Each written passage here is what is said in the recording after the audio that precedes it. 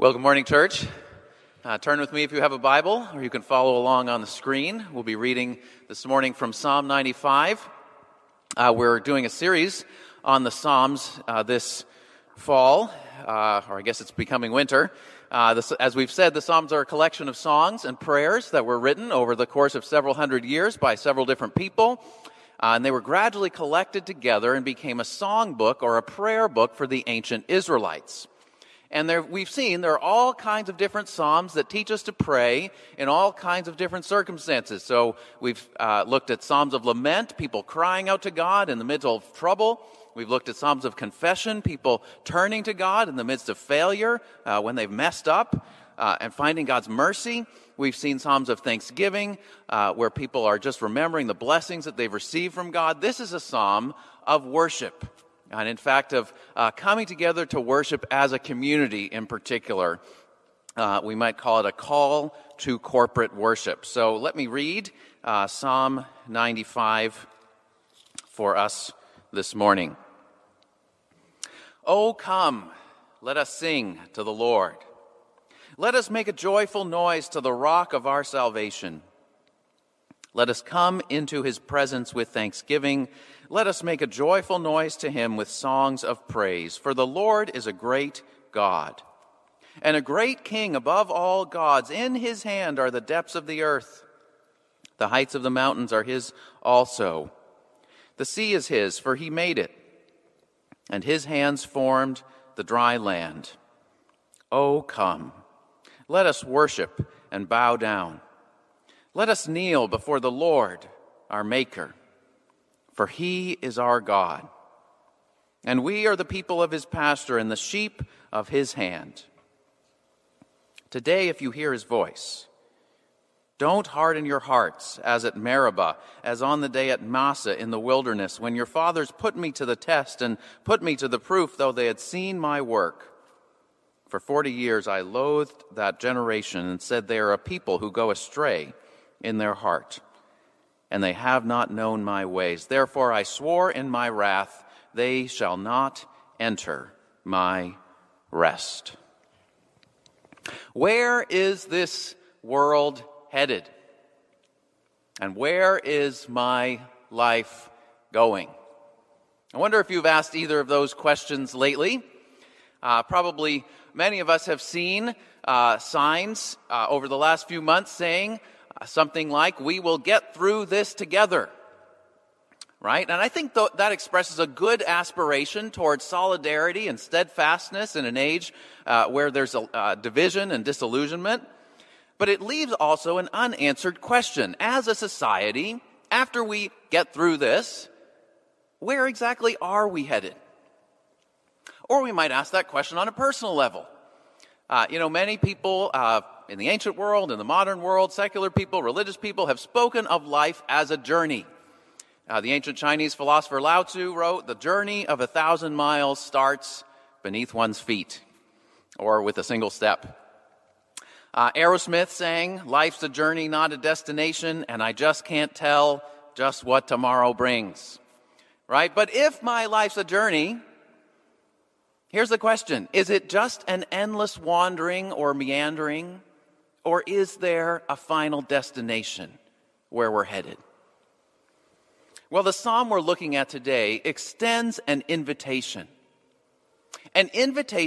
to worship. In other words, an invitation to join God's people on a journey towards God's presence. And according to the Bible, that's what the human race was made to do from the very beginning, to worship God and to draw near to him and to live in his presence. Now, we don't know for sure who first wrote this psalm or when exactly it was written, but a good possibility is that this psalm was written for Jewish pilgrims journeying to one of the 3 annual festivals in Jerusalem. 3 times a year, many of the Jewish people would travel to Jerusalem and they would meet together in the temple. In the fall, there was a feast called the Feast of Tabernacles. So they would gather together, they would come together in the temple and listen to God's word where God had promised to be present with them. If you notice, verse 1 and verse 6 begin with the words, "Oh, come." Right? It's an invitation, come along. So just imagine these pilgrims singing the words of this psalm as they journeyed toward Jerusalem and finally entering in. Ever since the early church, Christians have also looked to this psalm and received this psalm as an invitation to corporate worship. So in many liturgical churches, or churches with sort of a set routine for what is read each week, this is often an invitation at the beginning of morning prayer or other prayer gatherings.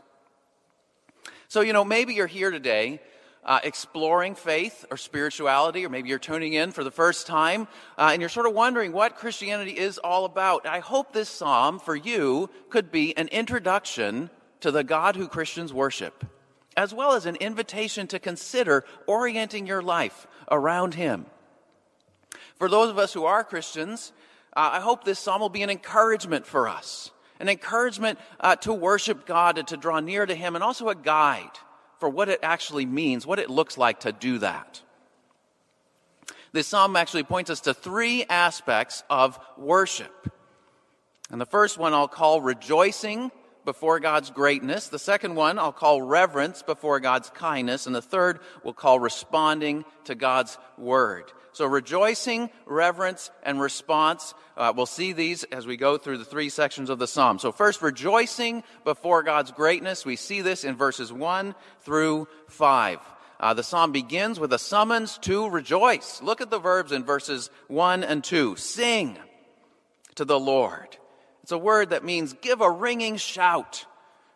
Make a joyful noise. The word was used for a triumphant war cry or for a trumpet blast. So we see a picture of God's people speaking to one another, sort of urging each other on. Let us sing. Let us make a joyful noise. Let us come before God with thanksgiving. In one commentator's words, this is an exuberant opening, an expression of unashamed enthusiasm, an acclamation fit for a king. And then in verses 3 and 5, we see the reason for this rejoicing. For the Lord is a great God, and a great king above all gods. Now, as we've been going through the Psalms, if you've been coming or listening to these sermons, you may have noticed a common pattern in the Psalms. And the pattern is this: one line echoes or builds upon or sometimes contrasts the prior line. This, the technical or literary term for this is called parallelism.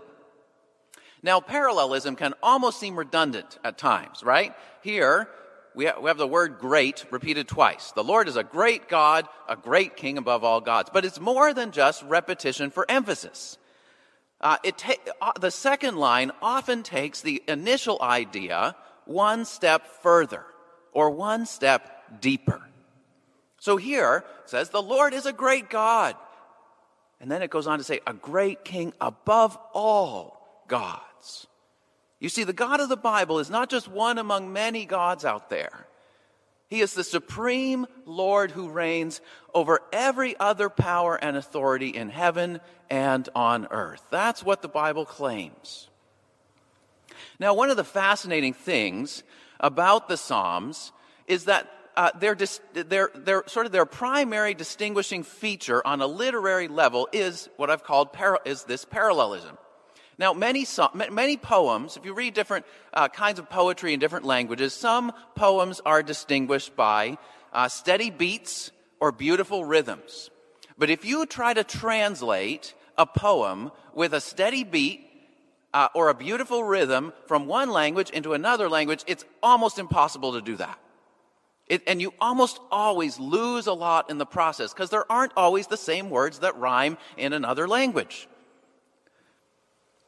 But here's the thing, the Psalms can be translated into all kinds of languages because their distinguishing feature is not a steady beat or a beautiful rhythm, but these echoing or building ideas, these images that build on each other.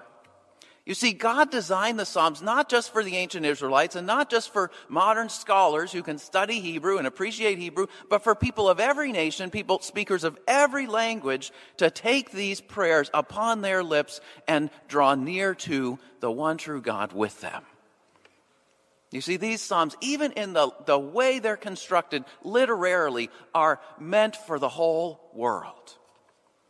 The Lord is a great God and a great king above all gods. It says the depths and the heights, the sea and the dry land, the whole world belongs to this God. Now, in the ancient world, that was a revolutionary idea, because nearly everyone else in the ancient world believed that the world was under the rule of various territorial deities. So in Canaanite mythology, Baal was the god of the heights, the mountains, the god of fertility and prosperity. So people gathered at mountaintop shrines to seek the favor of Baal. On the other hand, there was a god named Molech, who was the god of the depths. And so people gathered in caves and dark places and carried out actually some dark rituals to worship Molech. In Babylonian mythology, there was a god of the sea named Tiamat, right? The sea was this overpowering, right? The sea could easily overpower you, right? And so they worshiped this god of the sea, the god of power and control and domination. But throughout the Hebrew Bible, throughout the Old Testament, we hear a very different idea. There's a confident and consistent proclamation that there's only one deity truly worth fearing. There's only one living and true God who rules over everything, everywhere, without any exceptions. And so you don't have to worry. You see, many people in the ancient world lived in fear that there was some God of some place that maybe they didn't quite know how to please that God, or maybe that God was having a battle with a nearby God, right? So you could never be totally secure with all these territorial gods inhabiting different places, the heights, the depths, the sea, the desert. And so this would have been a liberating message for people who had lived in constant fear and constant efforts to please many, many different gods. The Lord is a great king above all gods. You see, no matter where you are on your journey of life, whether you're on a highest mountaintop or whether you're in the deepest, darkest valley, the message of the Bible is that the Lord is God. His hands formed it all, and His hands hold it all. He's the only one you really need, because He's the only God who's always there. Now, some of you might say, well, okay, I guess I can see how that was a revolutionary idea back then, when people thought the mountains and the valleys and the seas were haunted by different spirits. But, we live in the modern world. Nobody even recognizes those names of ancient gods anymore. But I think modern people still worship gods like these. Modern people still worship gods like Baal, gods of fertility and prosperity and pleasure and success. People go to great lengths, spend huge amounts of money, huge amounts of time, huge amounts of energy pursuing fertility, pleasure, success, and material prosperity, all those things that Baal was supposed to provide. And yet that quest for pleasure and prosperity can be brought to a screeching halt when unwanted sickness or suffering or pain or loss intrudes. When suffering strikes, as it has in so many ways this year, gods like Baal have nothing meaningful to say, nothing helpful to say. The only thing they can say is, just wait until the next party. Just wait until the bars and nightclubs open again. Just wait until you can do what you used to be able to do. And so some people turn to gods like Molech, the gods of the depths, the gods of darkness and despair and secrecy and shame. Just think about how prevalent addictions of all kinds have become in our society. How many times people retreat into dark corners and hide behind anonymous web browsers and continue doing the same things which they would even admit are self-destructive, but they continue doing the same things over and over again. Every year, the number of deaths of despair, suicides, and overdoses keeps increasing. Other people deal with the chaos and unpredictability of the world by turning to gods like Tiamat, the ancient god of the sea, the god of power and control. And we try to seize that power and control. We try to obtain and maintain power and control, whether it's through physical strength or emotional manipulation but the worship of power makes us hardened and cynical and selfish, and ultimately it dehumanizes us. You see, these ancient gods are still very present in the modern world, just in different forms. But none of those false gods can give lasting joy.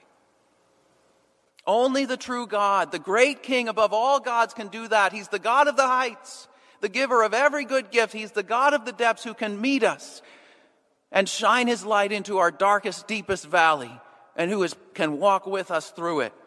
And he's the God of the turbulent waters, who can abide with us and bring us peace in the midst of the storm.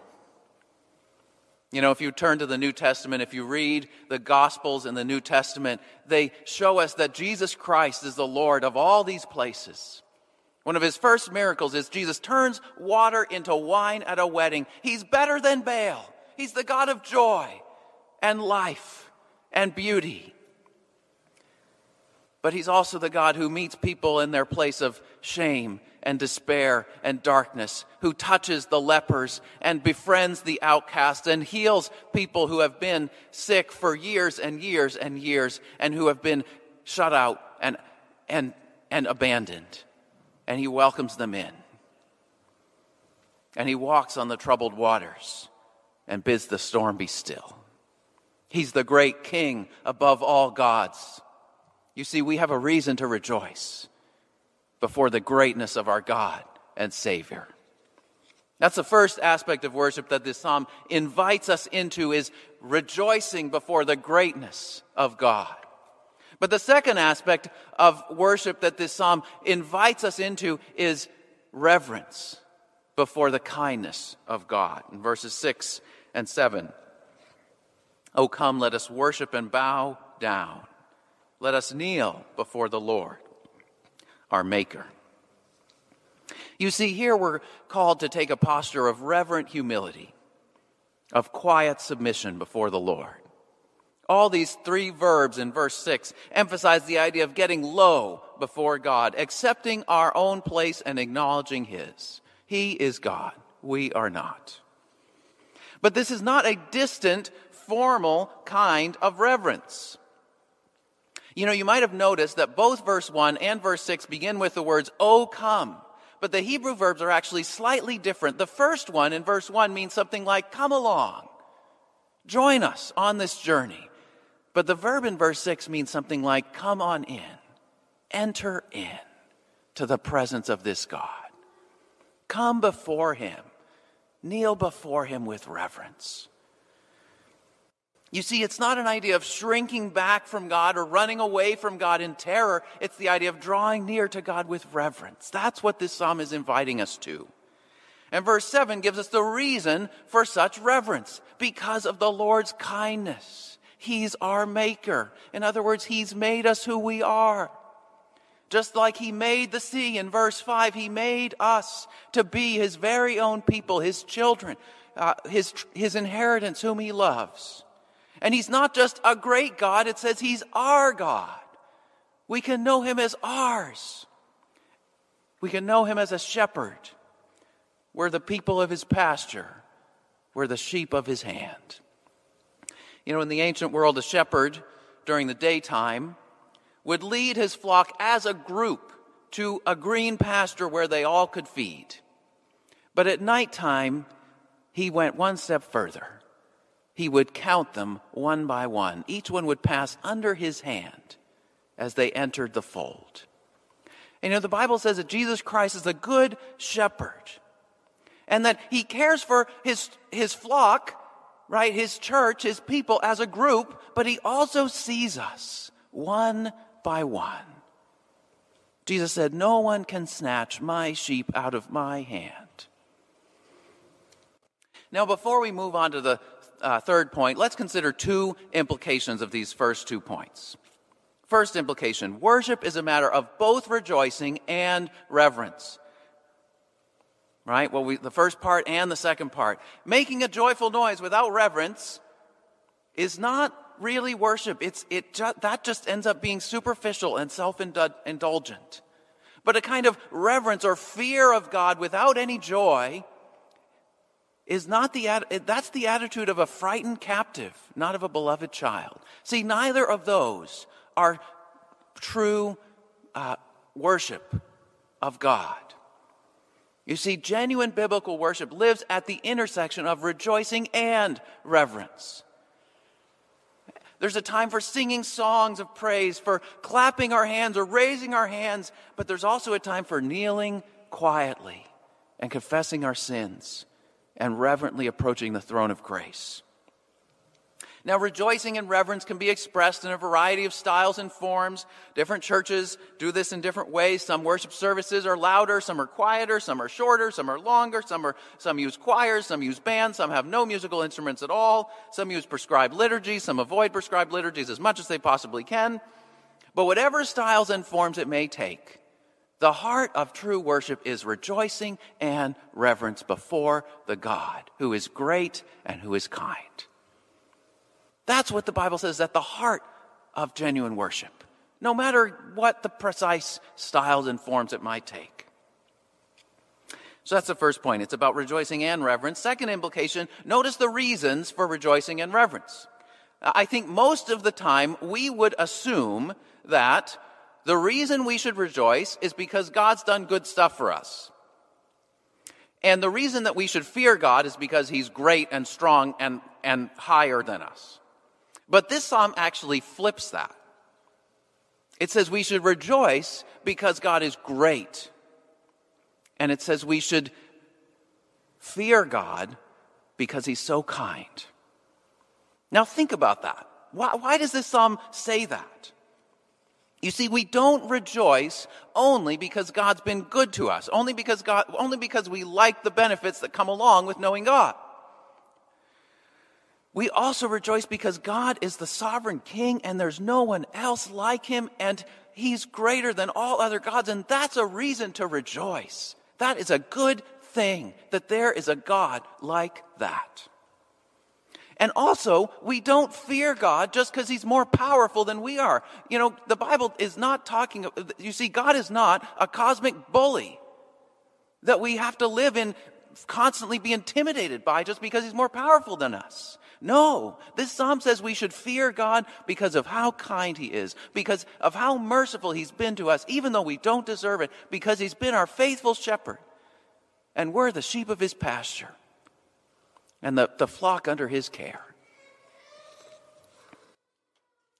So corporate worship involves rejoicing before God's greatness, reverence before God's kindness, and third, from verses 7 to 11, we see that worship involves responding to God's word. Today, if you hear his voice, don't harden your hearts. You see, so far, in the first two sections, we've heard God's people speaking to each other, encouraging one another to come before God in worship. But here, starting at the end of verse 7, we hear God's voice speaking to us. Again, that makes sense if the psalm was written for these Jewish pilgrims. For sort of the first half is them on their journey to the temple. Verse 6, they enter into the temple, and then they hear the word of God, right? You see that pattern. And also, if you think about what we do when we meet here on Sundays, guess what? We're doing the same thing. We begin with rejoicing for the greatness of God. That's almost always the theme of our first song or hymn.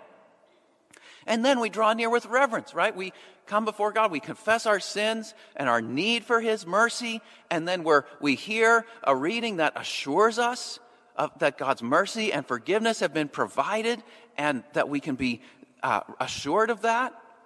And then often we respond with a song praising God for his kindness. And then we listen to his voice, we listen to the scriptures, to God's voice speaking to us in his word. You see, when we meet for worship, the pastors are not just making up stuff that we can do together that we think sounds good and feels good. No, we're following the patterns that have been laid out for us here in this psalm and in other parts of the Bible that help us to draw near to God. You might also notice that the tone changes in section 3 compared to sections 1 and 2. Instead of exuberance and enthusiasm, the psalm concludes with a stern warning. One commentator said the ending of this psalm sacrifices literary grace to moral urgency. You see, the point is, worshiping God is not just a matter of beautiful songs and happy feelings. Real worship involves being confronted by the message of the real God at a heart level. And you know what? That isn't always pretty, and it isn't always pleasant. Here the warning is, don't harden your hearts. Now you might say, well, what exactly is that warning against?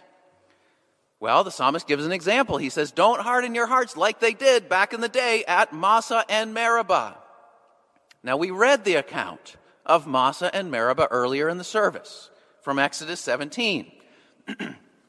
Now, just as some context for that story, the people in that story, they were the generation of Israelites who had been rescued dramatically from slavery in Egypt. For generations, they had been enslaved, they had been oppressed, it got worse and worse. The Pharaoh was trying to basically exterminate them, and God sent them Moses as their leader to deliver them.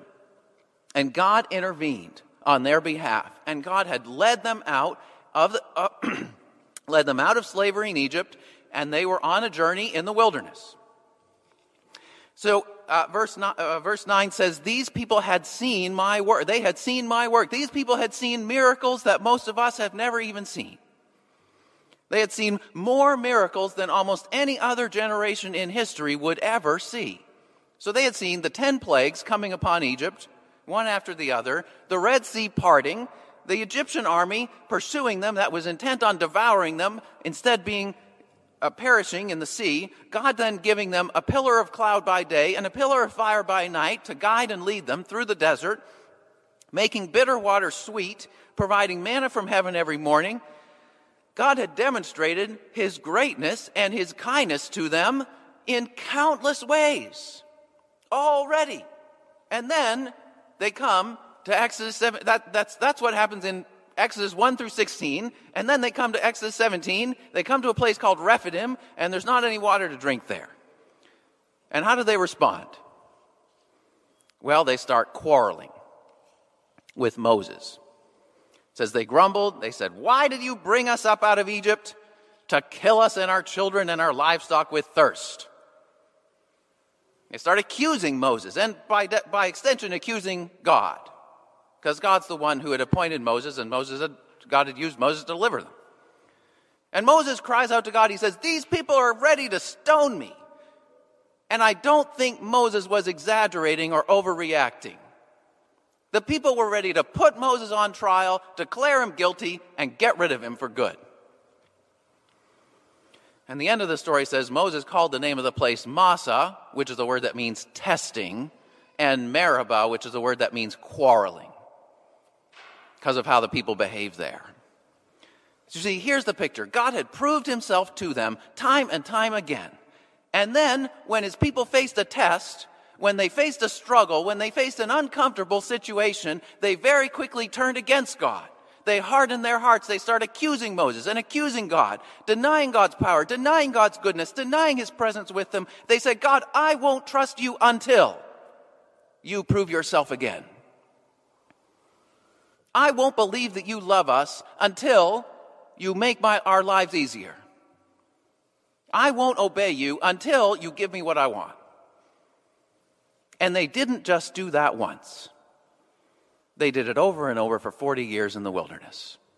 If you read through the book of Numbers, it shows 7 different times when the people hardened their hearts. Same pattern over and over again in the wilderness. And in the end, it says God got fed up with them because they never learned. And that generation of Israelites never entered in to the promised land. They perished in the wilderness. And so the psalmist here is writing hundreds of years after all that happened. The psalmist says, don't be like them. Today, if you hear God's voice, don't harden your hearts. In other words, don't forget all the ways that God has shown himself to be great and good, that he's shown himself and proved himself to you and to his people in the past. Don't forget all that he's already done for you and all that he's already brought you through. If we were to apply it to today, don't stop trusting and obeying God just because it's 2020 and life is hard and disappointing. He's still the same God, yesterday, today, and forever. He's still the great creator. He's still the good shepherd. He's still worthy of our trust and obedience. This is a stern warning. It's a bit like being doused with ice cold water, right? Doesn't feel very pleasant to hear this. But within this stern warning, there's also a standing invitation. If you notice in verse 11, it says, those people back then never entered God's rest. But that word enter is the same word that's translated, "O come," in verse 6. It's a word that means enter in. You see, the same psalm that says the wilderness generation never entered into God's rest also invites us to enter into God's rest. And hundreds of years after this psalm was written, the writer of the book of Hebrews, which is in the New Testament, picked up on this detail. And if you read the book of Hebrews, chapter 3 and chapter 4, it's basically a mini sermon on this psalm that highlights that point. So Hebrews 4 verse 1 says, the promise of entering God's rest still stands. It's a standing invitation. And he gives some very dense reasoning to explain his point. He says, those who formerly received the good news, chapter 4, verse 6, the Israelites who perished in the wilderness in Moses' day failed to enter, right? They didn't enter because of disobedience. But then, hundreds of years later, when this psalm was written, the psalm says, come along, enter in. And so the writer of Hebrews says, the true rest God was offering wasn't just the promised land that Joshua conquered. He says, there remains a Sabbath rest for the people of God. For whoever has entered God's rest has also rested from his works as God did from his. Let us therefore strive to enter that rest. You see, what the author of Hebrews is saying is that this is a standing invitation to enter into God's rest. And the invitation is given not on the basis of our own works or our own efforts. It's given on the basis of what Jesus Christ himself has done. You see, Jesus Christ has made a way for us to enter in to God's very own presence and to find rest and peace with God that we couldn't have otherwise. You know, there's even a picture of what Jesus would do in the story of Massa and Meribah. Right? The Israelites were grumbling, quarreling, making all kinds of false accusations against Moses, against God. They were ready to get rid of Moses, find Moses guilty, put him on trial, and basically sentence him to death by stoning. That's what they were about to do. And if you notice, God says something very strange to Moses in the middle of that situation. God said, go on before the people, take your staff, your big stick in your hand. Behold, I'll stand before you on the rock at Horeb, and you shall strike the rock with your staff, and water shall come out of it, and the people will drink. Now, if you paid attention to that verse, you might ask the question, what in the world is going on there? Because that's a very strange command. God says, take this big stick, I'm going to stand right in front of you on this rock, smack the rock. Well, guess what? If God's standing on the rock and God says to Moses, smack the rock with your stick, guess who's going to get smacked? What is God saying there? You see, God's saying to Moses, look, these people are ready to stone you. In other words, they want to get rid of me. They're convinced that I don't love them. They're convinced that I can't provide for them. They're convinced that I've just brought them out here to kill them. But the reality is I'm willing to be struck down and killed for them so that they can live, so that they can be revived and rescued. I'm willing to take a punishment that I don't deserve so that my people can receive the life that they so desperately need. You see, that's what Jesus did when he came into the world. He was the Son of God, and he lived a perfectly obedient and faithful life. He didn't deserve any punishment from God, and yet he was willing to be crucified and falsely accused and put to death. and to receive the punishment that we deserved for our sin and for our rebellion against God. Because you see, if you think that God doesn't love you, or if you think that God doesn't care, or if you think that God can't bring good out of hard things, look at the cross of Jesus Christ. Jesus came into a world where people wanted to get rid of him. And he didn't just immediately strike them all down in their foolishness and in their pride and in their rebellion and in their sin. He was willing to die as a sacrifice for them, for us, so that we could drink of the water of life, so that our souls could find eternal rest in the presence of God. Hebrews 10 says, we now have confidence to enter the holy places, that is, the presence of God, by the blood of Jesus, by his sacrifice, by the new and living way that he opened for us through his flesh. So let us draw near with a true heart in full assurance of faith. Let us hold fast the confession of our hope without wavering, because he who promised is faithful. And let's consider how to stir up one another toward love and good works. You see, that's what it means to worship. It's to join God's people on a journey towards God's presence. A journey of faith and hope and love in response to what Jesus Christ has done for us, to open up that way for us. That's what this psalm calls us into. To rejoice before God's greatness, to have reverence before God's kindness, and to receive and respond to his word. Augustine wrote, our hearts are restless until they find their rest in you. Isn't that true? The invitation is, come and find your rest in Jesus Christ today. Let's pray.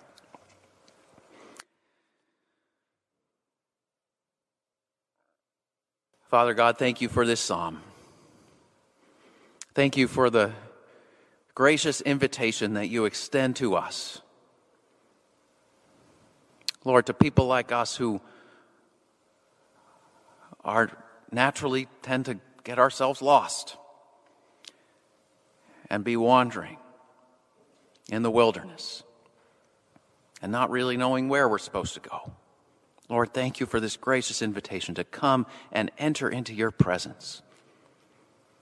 Thank you for Jesus, who paid the price for our sins and our failures, that we might come before you not on the basis of our achievements, but on the basis of what he has done,